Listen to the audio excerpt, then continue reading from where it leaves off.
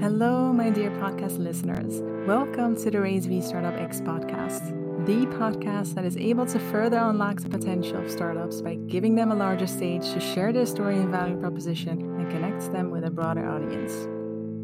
If you're an investor or strategic partner, you'll be able to listen to an audible startup pitch remotely and retain their contact details right here. For fellow entrepreneurs working on or aspiring to initiate a startup, be sure to get all the ins and outs on how to start, build, pivot, and grow your business. In this episode, I will be talking to Soner Haji, serial entrepreneur and currently the CEO of Pons, a startup that provides early diagnostics and navigation technology with a focus on brain and spine injuries, as well as neurosurgeries. If you want to learn more about his transition from a corporate entrepreneur to an entrepreneur, and how he co-created a mission to deliver affordable care to developing countries, make sure to listen all the way to the end.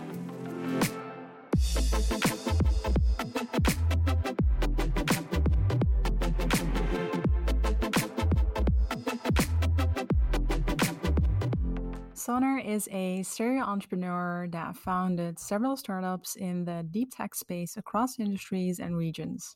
He has an extensive corporate background where he worked for Siemens Technologies for over 12 years and where he was responsible for business and strategy development in APAC, MENA, and emerging markets. He set up operations in 3 continents and generated over 50 million euro in revenue in just 2 years. Soner was also selected as one of the best innovators under 40 and the best young energy professional in Europe in 2017 and in 2018.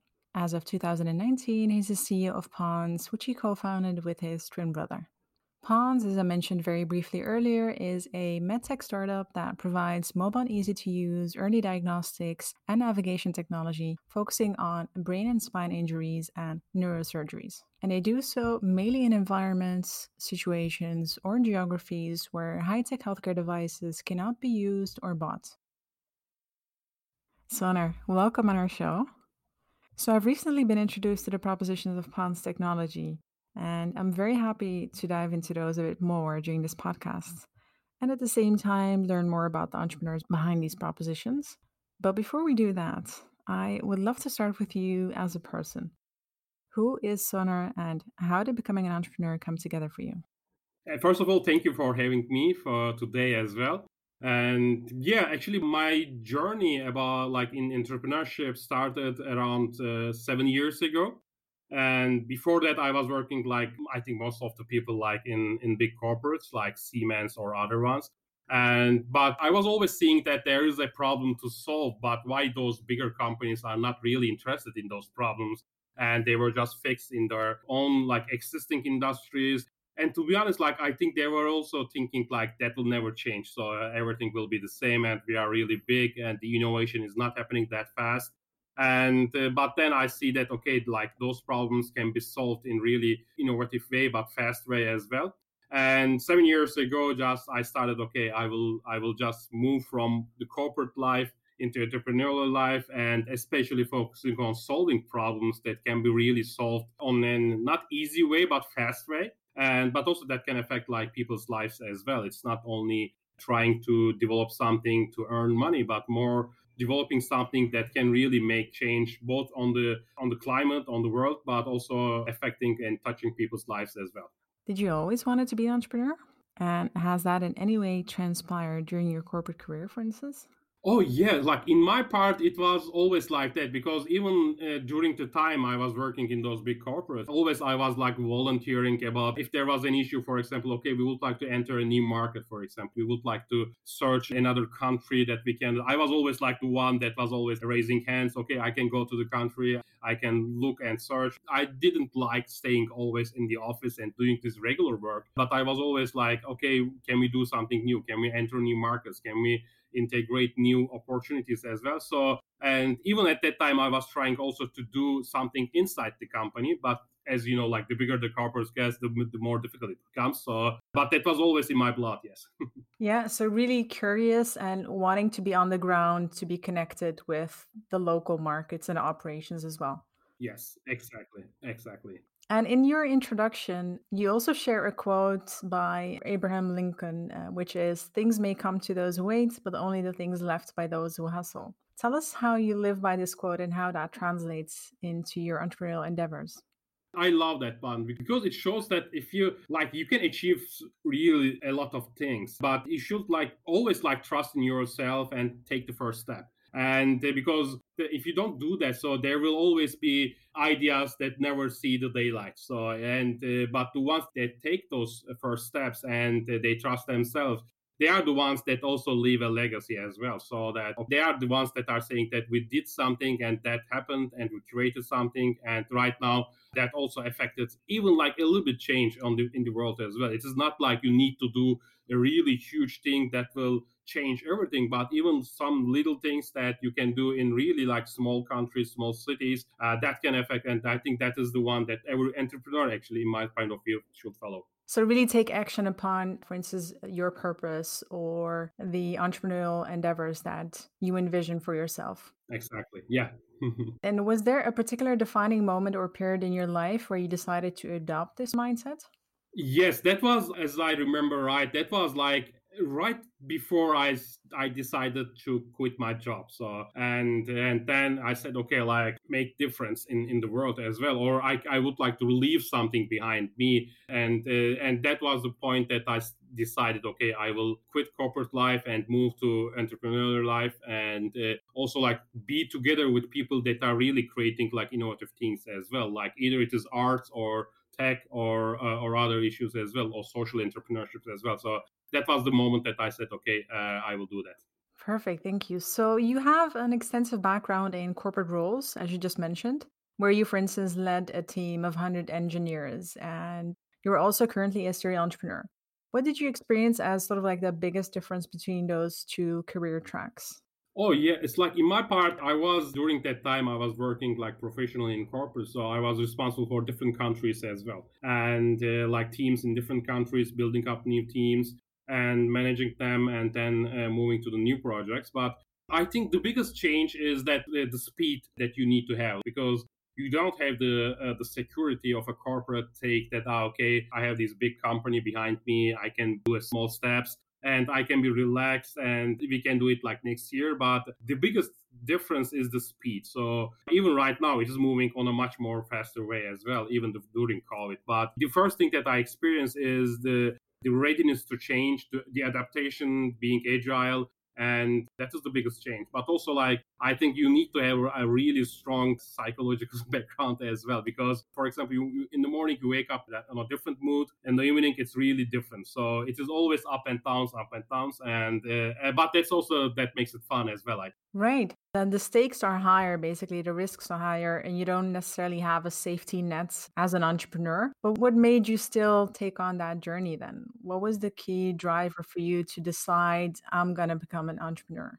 I think in my part it was like solving problems, and because like in my case I saw those problems even like in different like energy efficiency, climate change issues, or right now with Pond's health tech issues. I saw the problems and they were always there. Like it was not new problems that all of a sudden occurred, but they were always there. And solving some problems and then getting the feedback of the potential users or customers that like saying, okay, thank you that we solved that problem, right now it's more clear, and that is seeing that actually that is right now I think keeping us moving on and not stopping or not giving up. And I think that is always the case in especially in startup world as well. Like I can say that most of them, they are not after the money. Of course money is important, but the satisfaction that the solving problems brings is much more higher than okay living on paycheck and paycheck or payrolls.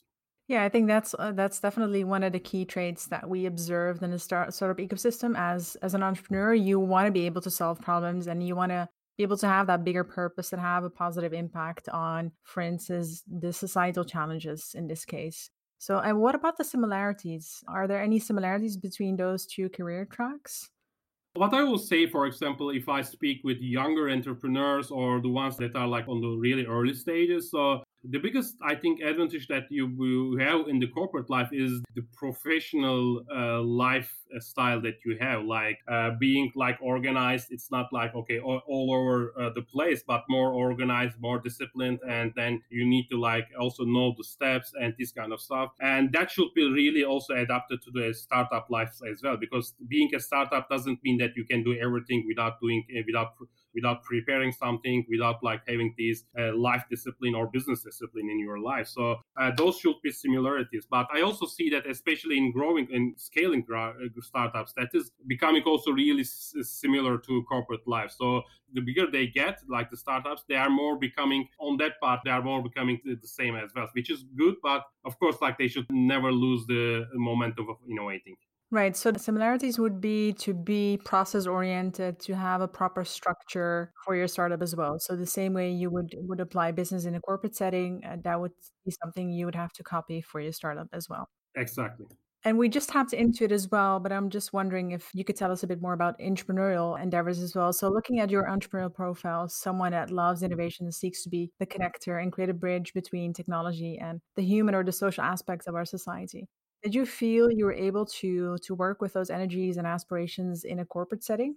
I think like it depends on the time as well, because like 10 years ago it was not like that, to be honest. But for the last 3 or 4 years, it is also becoming like, especially in the corporates, like they are changing as well, and they are more engaged to work with startups, or even to have like develop like entrepreneurships as well, not only supporting external startups, but also like supporting entrepreneurship as well. And that is, I think, also changing. But maybe that could also be the case that younger generation is coming to the play as well, and they are also like trying to adapt those speed of change or innovation as well. And I think that's also right now a little bit much better than the 10 years before, but still like there is some way to go. But I think also COVID showed that I think that's also one of the only maybe positive things that COVID brought as well, especially for these corporates, that showing them they cannot do it as they did 5 years, 6 years ago. Yes.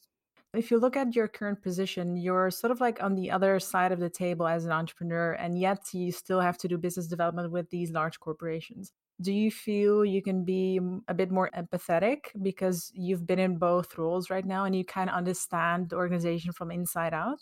Is that necessary? That is definitely necessary. So I think that is also like helping in our case, especially in my case as well, so that I know which stages you need to wait or you need to go, and how the structure is there on the corporate side as well. So because some of the, for example, I know some startups that doesn't have that huge experience in professional life. They just start during they are in the college or just after they graduate. So they always think that, okay, I will do something, and then the next day or the next week they will accept it, and then it will move really fast. But that is not happening usually. So in my case, that is helping a lot, especially because it is also really important to know which doors to knock as well, or which level of the corporate to speak. So Decision makers. yes, exactly. If you can be really lost if you are trying to do something on that is not really on that focus on that part as well, but you just lost your really a lot of times. But if you know how those companies are structured, because your experience, you can move some things more faster than usually if you don't have the knowledge about the other part of the table.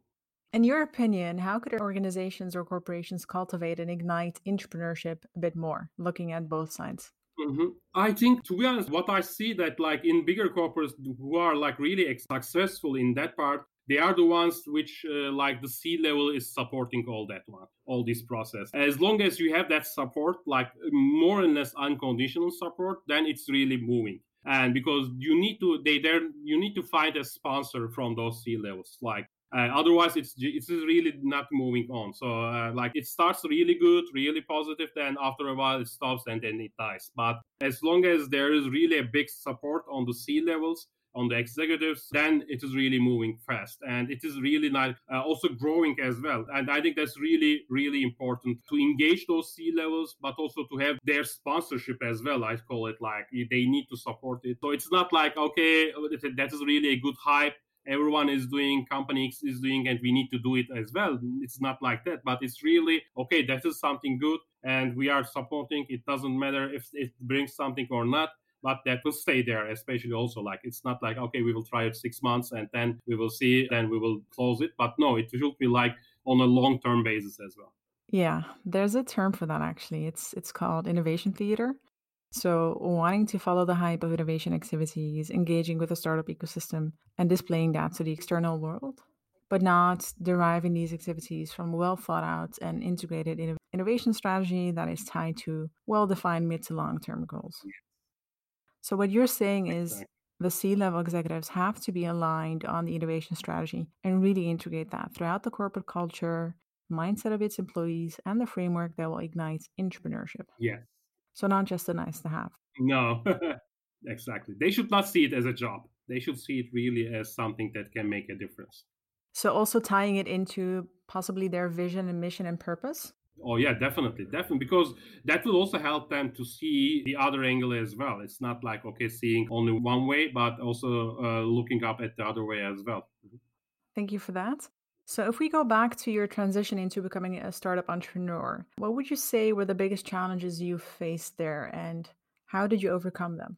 I think the biggest challenge is I can just say it straightforward because at the time that you are working in corporates, all the doors are open to you. So because you have this company at your back, you have its name, you have its brand, you have its reputation, you can go everywhere. Everyone takes your calls, everyone replies to your emails. You don't think about okay whether that will happen or not. You just go for it. So I think the biggest challenge was like okay, we are just talking with those potential customers or partners as a startup. Is I think you need to prove yourself, and it's really difficult for a young startup or young company to prove and to go through that door to get meetings, to reply, to get response to your emails. And that was the biggest challenge that I saw because during the time that I was working on the corporate, so it was nothing like I was thinking of. Like, okay, that can be like the worst thing. I can call someone, they can arrange it, and this kind of stuff. But I think that is also like the same with 80% of the startup as well. That is to prove themselves, to get those approvals, or to get something running. And in my case, it was also helping. That is, I think, also one of the positive things as well, bringing your network as well from the corporate life. And that is also like, of course, if you have a good reputation, that is also important. And but in my case, it helped a lot. So because I grew my network and I bring my old connections and also like bring some mentors and advisors right in the beginning as well. And I think that's also what most of the companies or startups are missing as well. They are thinking that okay, we should first grow to a certain level, then we can have these advisors or mentors. But they should start right in the beginning to get those advisors, convince them to be your mentors, your advisors. That is really opening up some doors much more faster, and that is also what we did in the very early days as well. So, I'm just curious, would those advisors be brought in based on equity that you share as a startup? Is it rate based? Or do these advisors offer their mentorship voluntarily as subject matter experts? Yeah. So that's a good question because like what we did or what I can suggest is like start as getting them as a mentors. And because usually like 90% of mentorships they are more and less free. So of course they cannot devote like 5 hours a day or something like that, but even like a couple hours a week or month is also good. And then with those couple of mentors, you can decide which one to approach and say to him that, okay, we are working good and would you also be interested to get into our advisory board? And in that part, I think you should also give something in exchange of using their network or getting into their networks as well. In our case, we are definitely also following up that road as well so that they can have like either a stock option for certain, of course, there are some goals to achieve and this kind of stuff, but that will also engage them more, but also that's fair as well because at the end of the day they are also giving their time as well. And because at the end of the day you cannot pay those let's say either former executives or these high level people the money that they need or this kind of thing because that is not something you can pay, but compensating with the equities and this kind of stuff, that is really working well, and that's also what we are following up as well.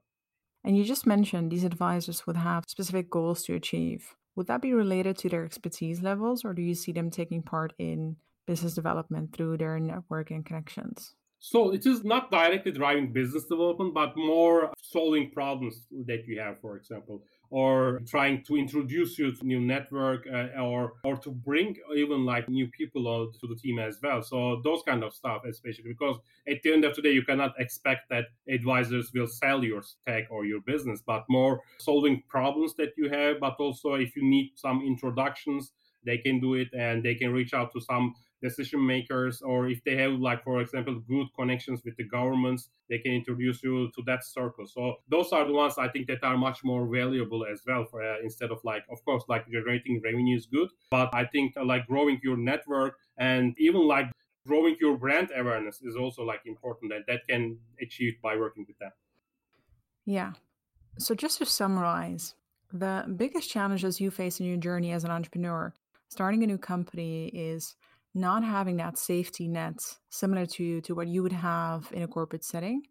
It was certainly not easy. You really had to prove yourself from scratch Yes, and build that yes, credibility and a portfolio of your work. But you solved that by bringing in your network and by surrounding yourself with the right mentors and advisors that exactly, further helped you to possibly de risk the business proposition and exactly, support you through introductions. definitely, definitely. What would you say were your biggest lessons? Oh, biggest lesson is I can answer that straightforward. Like, don't raise money too early. So, and that is really important because sometimes you feel that, oh, okay, I need to raise investment, I need money, and it sometimes is not the good choice. So you can hold on as long as you should, and that is one of the mistakes that I did early on before Pons, and we raised too early, and then the really early stage investors, they were not also like very hands-on investors, and also never accept only financial investments. So always accept money or investment from investors that are also ready to be hands-on as well, because like getting in investment is not that difficult, but everything starts after that. And because it's like now it is at the end of the day not a free money that they invest, it is at the end of the day they are becoming your partners, you are more or less marrying with them. So it's not like the other day you can say to them, okay, I don't want to do it anymore. And therefore you should really be careful in that part, and always only accept money from, they call it like, the smart money. So, and always accept investor money from investors that are already also like in your existing industry either, or they are ready to also like really help you as well. So work with you, open up your new doors, introduce you to new people. That is really important, and that was the biggest lesson learned from me in the early days. So don't raise money or request for funding too early as an entrepreneur. And if you do, make sure you get investors on board that are hands on and are willing to support you on that journey as well, and possibly also expose you to, for instance, the right network and expertise in your specific area. Okay. And any other tips for fellow entrepreneurs listening with regards to either your biggest challenges or some lessons?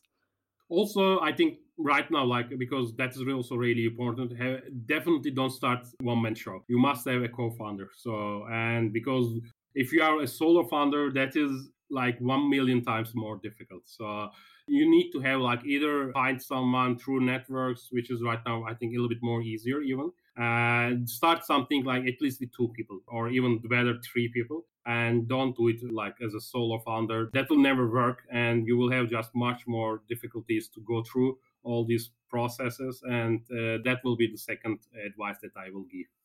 Okay, thank you. And earlier on, you also spoke about having the mental viability as an entrepreneur. Why is that important? So in the morning, you can wake up with positive energies. At the end of the day, you can be drained. Yes, exactly. At the end of the day, you can find you like drinking bottle of, but because I think that's really important, because you cannot accept in an entrepreneurial life that, okay, I will get my paycheck every month and that will be the same. I have this safety, and people like things will go wrong.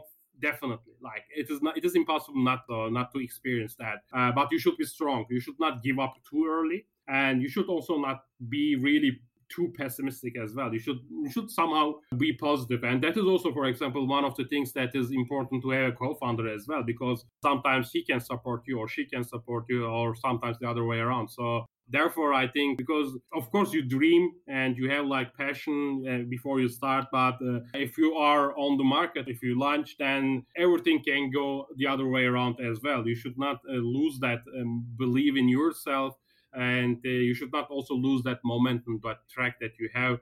And that is the reason why you should really have a strong mental preparation before you start as well, because that will not an easy ride, as I said. It's not gonna be an easy ride, and you need your mental well-being to balance things out and to weather those storms, basically, if they occur. Yes. So what else do you do as an entrepreneur to keep your life well balanced and mentally healthy in that process?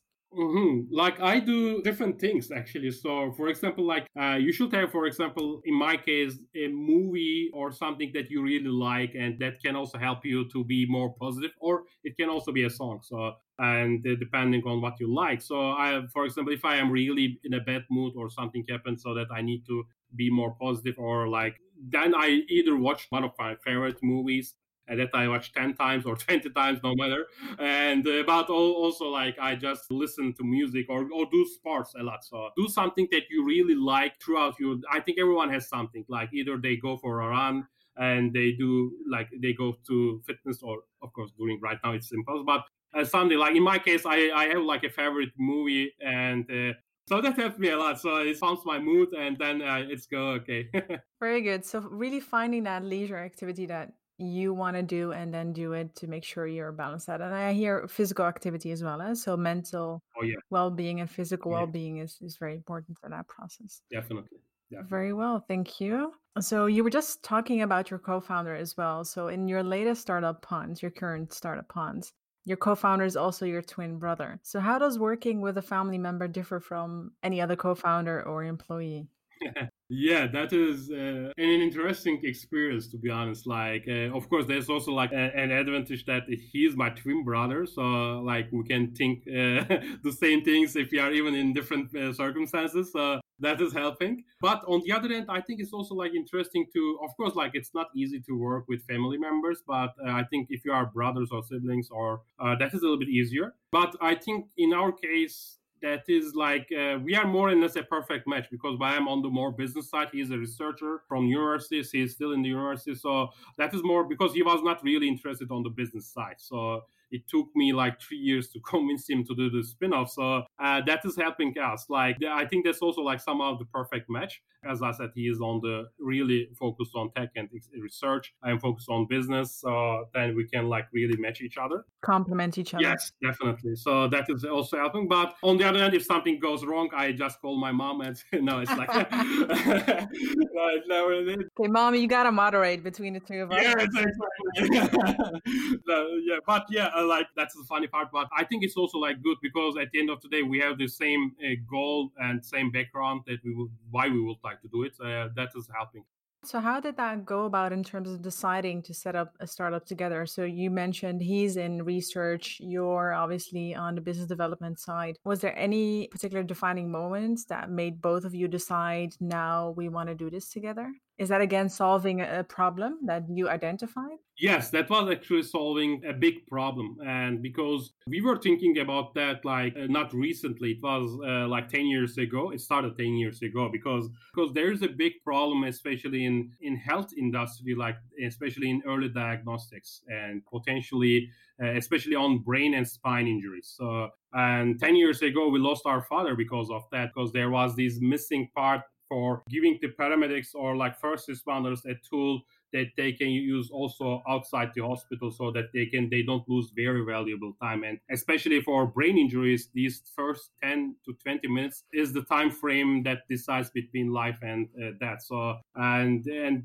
that was the point that we started actually thinking of it. So because my brother, he was always like on biomedical technologies, he was always involved in like computer aided surgery systems or image processing for biomedical and medical technologies. And that was the point that because that there was this missing part for in ambulances, and they lost like a really valuable time, and then we lost our father, and then we were speaking about that with really a lot of people, and the feedback was always the same. Oh yes, I lost my someone that was close to me, and we were also speaking with like those first responders teams what they do. So the feedback was always the same. And then we said that okay, we should work on that, something like that. And also during the last couple of years, it's just we find out that that is not only like a problem that is like concerning really small a circle, but it's really a global problem. And like for example, 5 billion people globally, they don't have access to those kind of diagnostics tools. So if you think that 5 billion, no, it's not possible. Like, but that's really the number. Like, That's a large number of people that are running into that yes, problem area. yes, Exactly. So because having like developing a easy, simple to use, affordable solution can make a difference really to do and can impact really lives. It's not about also only like developing something that can be valuable about like on the money side, but if you see that reports like you don't think that 5 billion people are affected because you always think that I know the hospital, I can go to the hospital, they have like CTs, MRIs, and this kind of. But there is also like another page as well that is affecting really big communities. And at the end of the day, that is really a big problem, and that is the reason why we started developing Pawns and decided to spin off the company and make the product available to everyone, not only for developed countries, but especially for developing countries. That is really important, but also for first responder teams as well. They are working in enormous pressure, but they don't have the tools. They still have the tools like they used it 30 years ago, 40 years ago, and they are losing really valuable time as well. And that was the reason actually why we said, okay, that is becoming an important problem and that needs to be solved in order to provide something, in order at least to give a chance to the people that they can use that and save lives, but also like prevent them being paralyzed or having these really huge rehabilitation time as well. Yes. And thank you for sharing that as well. So, due to the very unfortunate event of this particular disease area impacting your father and therefore passing away, and I'm very sorry to hear that. But it was sort of a wake up call where both of you wanted to combine your knowledge and know how from the business side as well as the biomedical research expertise to help solve that healthcare problem our society is dealing with. Yes. This also includes making sure it is affordable and accessible to people in developing countries, but also is really supporting the medical professionals that are apparently still running into that problem when providing that care as well. And that is also a bit surprising because if you can save time and therefore ultimately also save lives just by introducing this medtech proposition, you'd want to integrate that right away. Definitely, because the like it is interesting. For example, we find out that especially like because there is right now a lot of a huge need for early and mobile diagnostic systems, and utilizing ultrasound, and in our case like this really simple technology that is on the market for the last 40 years, but integrating AI and machine learning and making it more mobile, that can also like help hospitals to reduce overcrowding hospitals as well. And for example, we did a research that 11 million hours can be saved in emergency rooms. So like that can help like nurses, that can help doctors, that can reduce the use of CTs, MRIs, and that can also prevent overcrowding those hospitals as well, which is all this is a connected system. And it's also like as you said, like interesting that that part till today, like till this year, it was not really focused. So everyone was focused on, okay, we need to have like a new robotic surgery system and we need to have like a bigger robotic surgery system or this kind of stuff. That is important, that's really important and very valuable, but that is only solving really like a small part of the problem. So but there is bigger problem that can be solved in a really easy way as well, and that is our Yeah, I focus. think this is also something I want to elaborate on instantly when I think of because we just spoke about entrepreneurship in large corporations. But then entrepreneurship should also be part of that patient journey or key opinion leader journey, the healthcare professional journeys. What does that look like? What tools do they use? What processes? What data? What technology? How is it helping them, do their jobs basically? It's quite interesting. Where should that come from, that particular innovation in terms of transforming healthcare, adopting and integrating technology a bit more? We need stakeholders from all sides. So on the ground, the front lines, but also the key decision makers and management and physicians, etc., but also really the innovators that are able to come up with these solutions. So it's quite interesting for the healthcare space. It's a bit more difficult. Like you need external startups that run into these key defining moments to start saying now we're going to do something about it. So it's quite interesting. Yes, exactly. I think that's really important what you say, especially like trying to speak with those people that has the problems and not only thinking like your way. Oh, okay, for example, I'm a good technical guy and I will create something, but at the end of the day, if that is something that no one needs, and that will bring also nothing. But if you speak with those people, or at least if you have like experience like we had, then that is really solving a problem. So really including your end user or the patient in this case, or the key opinion leader. Oh, yes. Yeah. I would love for us to now learn more about Pons and its propositions. So let's dive into that.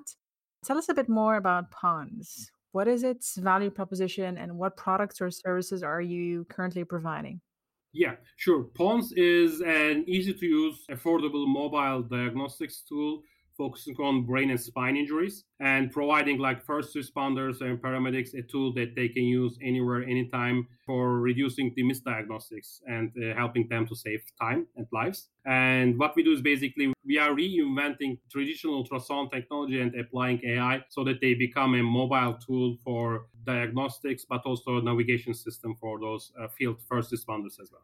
I had a look at your deck, obviously, and you have several modules available, right? Would you be able to clarify the separate propositions? Definitely. So we are focused on two main focuses. Like one, the traumatic brain and spine injuries that needs to be tackled on the field, and providing pawns for those first responders.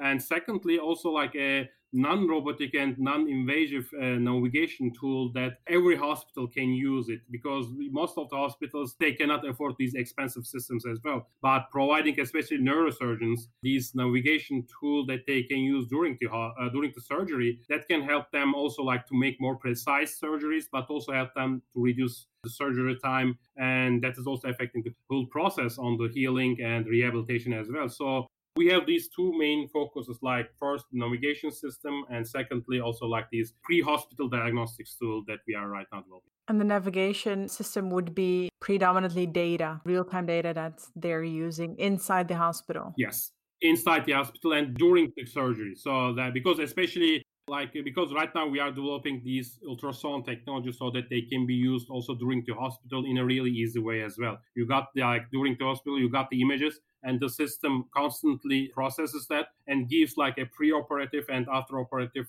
screens and images to the surgeon so that it can see how the procedure goes on and whether they are really on the right spot and whether they are moving to the right spot, and especially for focusing on difficult surgeries, not every kind of surgery, but like spine surgeries and brain surgeries, and so that they can have this tool that can be used really if easy way. But most importantly, that is affordable. That is our goal. We don't want to develop a really expensive technology that can only be used in a couple of hospitals and big hospitals, but more on the smaller, medium-sized hospitals, but also hospitals that are serving like underserved communities, but also like low-income communities as well. We've already tapped into this briefly, but what problem statement are you trying to tackle by offering your propositions? And how are you ultimately expecting to create value for your stakeholders? Today, we need to provide first responders and doctors a tool, technology that they can use anytime, anywhere, instantly. And for diagnostics of potential risks, and especially outside the hospital. Because what we find out is that's a big problem all around the world. So, like 5 billion people, they don't have access to smart diagnostics or smart health systems. But that is also directly connected with a huge cost in every country's budget as well. Like according to the studies, like $12 trillion is invested in those funds, like only be in order to provide those people like an accurate healthcare. But that can be also like prevented if they have like an early diagnostics tool that they can reduce the risks, and so that they don't need to go and overcrowd those hospitals as well. And I think that is becoming a huge problem, especially in developing countries. And because like European Union or UNICEF, they are all like trying to solve that problem, but at the end of the day, what we found out, like especially if you can if you can use like preventive systems so that they can be used on site, not in the hospital, that can save a lot of money, but that can also save a lot of time, and either in the ER room, but also for the doctors as well, because this medical image processing is still mostly done by human, and that takes a lot of time. That needs more big and expensive devices as well. But developing these small and mobile tools and creating a connected system that the system can learn, then can train himself, but also share the results with different doctors as well. That can really help reduce those costs, but also save much more lives as than trying to do it with traditional systems. So, a lot of ways Pons is creating value for its stakeholders.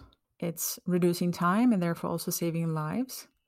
It's improving the flow of patients and processes inside the hospital. So, operational excellence. Reducing costs is what I hear. And you're creating value through interoperability by using and leveraging data and making sure the data is shared across devices and Yes. platforms for it to create transparency, for instance, Yes. interconnectedness, and for it to allow Yeah. for early detection and faster Yeah. decision making. Yeah. And the last one that I want to highlight is one that's also very important, which is the deliberate decision to ensure those solutions are affordable and Yeah. accessible for those in need in developing countries, and for the model to be able to be replicated into underserved communities.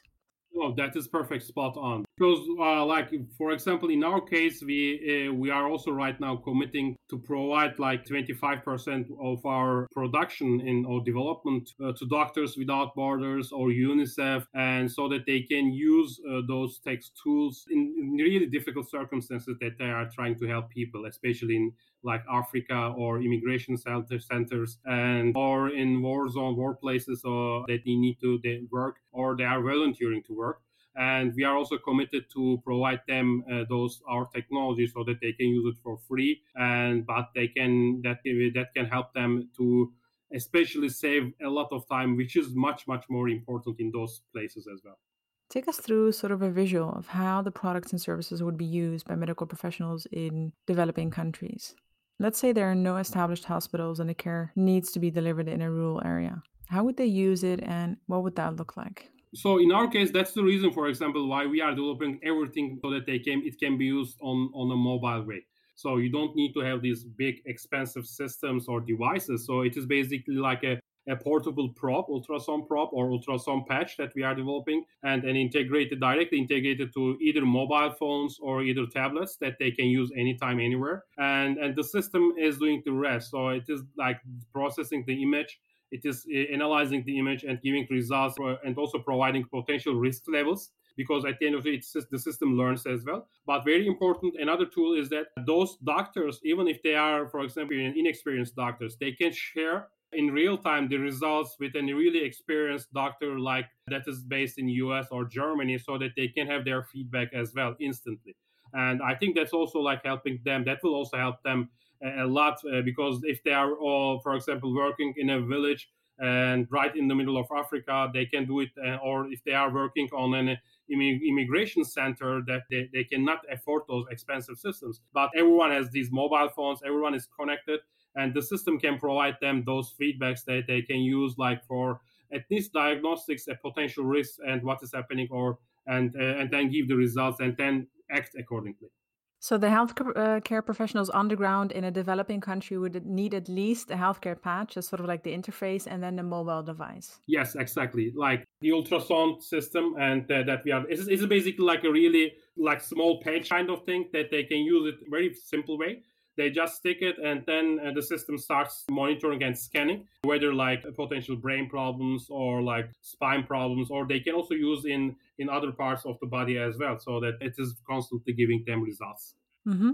And the technologies that are being leveraged for these propositions are IoT and AI, I'm assuming. Is that correct? So machine learning in this case? Yes, it is machine learning, like focusing on medical image processing, and a traditional ultrasound technology that we are utilizing. So we are basically converting the ultrasound technology into AI-driven smart diagnostics tool. Okay. And as a customer, to be able to start adopting these technologies and propositions, what would they need and how can you help them in that process of adopting these technologies? I think it is like because we were talking with a lot of doctors, first responders, paramedics, and they are really ready to adapt it because they are the ones that are feeling the pain as well. Because they also would like to help those patients, and they would like to also directly be connected to the hospital on the way to the hospital, so that they cannot lose time. They don't need to like explain everything. The system can explain itself. And I think interestingly, they are much more ready than anyone else. So but one important thing is that they want to use really easy to use these systems, not like really difficult systems that they need to like work on it or they cannot like use anywhere, but really small devices, small systems that doesn't need to be like a rocket science kind of things. But like this is the reason why we are like focusing on converting that into a patch version, and so that they can really use it. And I think that is also what they want and what they need as well. Yeah. So, just to summarize this on, you've already mentioned that, but PONS is basically providing pre-hospital diagnostic system of traumatic brain and spine injuries already in the ambulance, so pre-hospital visit, or even on-site before the transportation to the hospital. So, what have you selected as your addressable market or segments to focus on? Because I hear hospital, but I also hear developing countries. Any particular market segments you're looking at the moment? So we are focused on, as you said, like ambulances, first responder teams, but also pre-health care centers. So not like hospitals, but more like that's also becoming a new norm as well, like these retail care centers or even like bigger pharmacies. So we are focusing on anything outside the hospital, especially like on the bigger hospitals, so that we can help those hospitals being or reducing the crowd and reducing the visits on the to the ER, and but also our the regions that we are focused on, of course, like it is North America, Europe, but on a social impact basis as well, we are looking for helping these developing countries to provide that solution as well. So AI expertise and the adoption of medtech propositions in the healthcare space, as we just mentioned, is increasing. But given the safety and compliance measures and regulations and its rightfully associated longer decision-making process, it could be difficult to enter that space. So as a startup seeking to converge technology into the space, how do you carefully select and approach the right stakeholders and decision makers to promote your propositions? I totally agree on that because, especially in medical technologies or healthcare technologies, it is much longer roadmap as well. So you cannot say that okay, I will launch tomorrow or next week or something like that. You need to convince a couple of people, like either stakeholders, decision makers, and researchers, academic people as well, and doctors, anyone that has somehow involved it. Because at the end of the day, think it is not like you lose money, you can lose life, so which is really much more critical. And in our case, the reason why we are a little bit more further, because before we started it, we talked with a lot of people, like at least 200 to 250 people from different segments, not only focused on one type of people, but we have been speaking with hospital owners, we have been speaking with government people, we have been speaking with first responder teams, neurosurgeons, like professors, and anyone that was involved in some part of this process, and so that we can combine everything and then we can create something that can help, that will be an end-to-end solution, not just only solving one type of problem for specific people, but then connecting all those dots, and so that it can create a solution that everyone can benefit from it. And that was also our approach as well. Before we started everything, we just were speaking like for 6 months, 7 months, and those people, and then getting their feedback and developing the business model on those feedbacks. And our approach is also like having these strategic partnerships, not like directly going to those end users or customers, but more developing these strategic partnerships, so that way we can develop constantly the innovation further as well, so that it can develop, it can train himself, it can be more effective in the future as well. So you've basically zoomed in and zoomed out at the same time into the journey of the healthcare professional, where you proactively engage with the key stakeholders and integrated their insights and need states in sort of a holistic solution for all stakeholders. Yes, exactly. We also attended, for example, a lot of conferences as well, so that we can also get feedback and hear what they are speaking, and also give our feedback as well. And that is also helping a lot in on the way. In this space, taking the somewhat complex nature of this field into account, what would be the key critical success factors? I think specifically in our case, it is giving a tool that is really helping, that is also like helping them to achieve something as well. It's not like it's something that is nice to have, but it is more becoming a must to have as well. So, and that will be our key KPI as well. So that phones is becoming something must to have, instead of like, okay, that is good to have, we can have it, but okay, we can live without it as well. But more, it is becoming a key factor in especially pre-hospital diagnostics tools. As that is also our end goal as well, to position phones as a key technology that is used on pre-hospital or on-site diagnostics. So going back to ponds, can you briefly describe your business model? Yeah, in Pons, in the beginning, we decided that we will develop strategic partnerships and in different verticals, like partnership with health tech platforms that are already providing technology solution for hospitals or ambulances or field responders. Also for it, medical technologies companies that need to have these diagnostics part or division, or even insurance companies that are also willing to use those kind of preventive tools to reduce their costs. So that is our business model and go to market strategy as well, to directly partner up with those the different companies, and then license Pons to them and the Pons solution to them, so that they can integrate to their existing systems, but also promote Pons to their existing customer or new customer network as well. And in what startup phase is Pons in right now? So right now we were close to start the next phase of clinical trials in the beginning of 2020, but because of COVID, obviously it stopped the whole process for a long time, because right now we cannot pursue doing these clinical trials, and especially in those research hospitals. But we are developing the system further, and right now we are also working on partnerships with, especially with biomedical technologies labs, so that we can also work on their labs and especially work on different models as well, so to develop the system further. And our roadmap is we'll be starting clinical trials in the beginning of 2021, and then simultaneously also work on the FDA approvals as well, so that we are planning to be on the market by the end of next year. So, in terms of the FDA approvals for a medical device in this case, it would be approximately a year, correct? Yes, because our part is we have the advantage that the pawn system is classified as class 2, so that we have a shorter, a little bit easier roadmap on the FDA approval.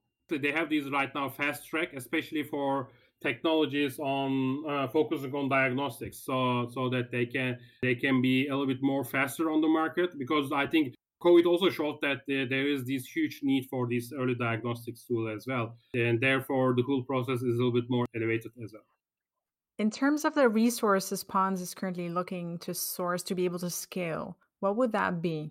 So we are, especially in our case, because it is really a niche market and like a focus market as well, we are looking for two type of collaborations, and one, of course, partnerships, and for also for research partnerships, either with universities that are also working on the same field, and but also strategic funding as well. Like as I said, like we are looking for investors that are really focused on medical technologies or health tech technologies that can provide not only financial help, but also provide the necessary network as well, so that we can speak directly with decision makers in health industry, but also with the people that are willing to promote and use the system as well. And that is our roadmap as well, to raise our first seed round with those investors, but also in the meantime develop the partnerships models with the different research centers as well.